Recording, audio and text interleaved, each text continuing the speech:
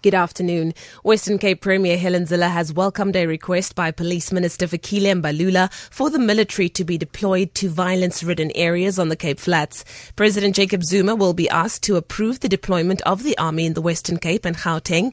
Mbalula's request follows the recent killing of 18 people in Philippi East and widespread gang violence in other areas.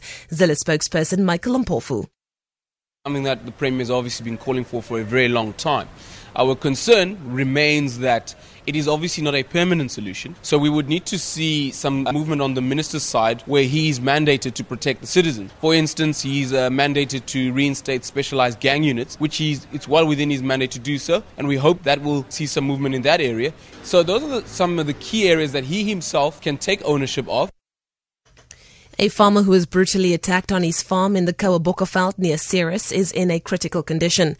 Wilhelm van der Merwe was tied up and stabbed multiple times by two unidentified men.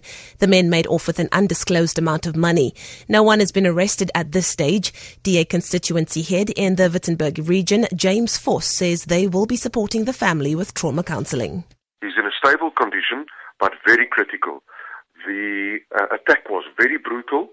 More than 20 times they stabbed him, and we from the Western Cape Government Department of Community Safety will also be considering further help in terms of trauma counselling, because he's got 5 children and his wife. They were all there, and we need to support this family and any other family that is faced with these type of situations.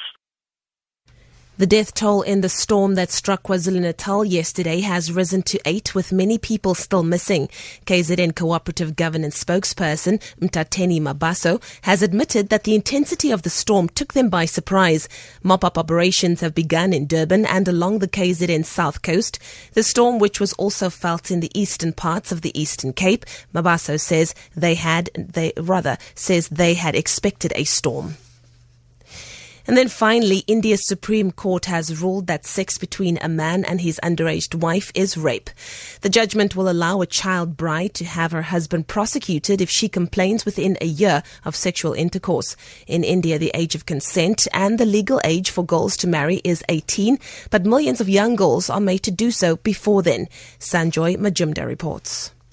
Until now, non-consensual sex with a minor was not legally considered rape in India if it took place within a marriage. Although the legal age for marriage in India is 18, in practice millions of people are married when they are much younger, especially in rural communities. Now the Supreme Court has ruled that the police can prosecute someone who has sex with their spouse if they are below the age of 18. Marital rape is not recognized in India and therefore effectively protected many men who had sex with their spouses against their consent.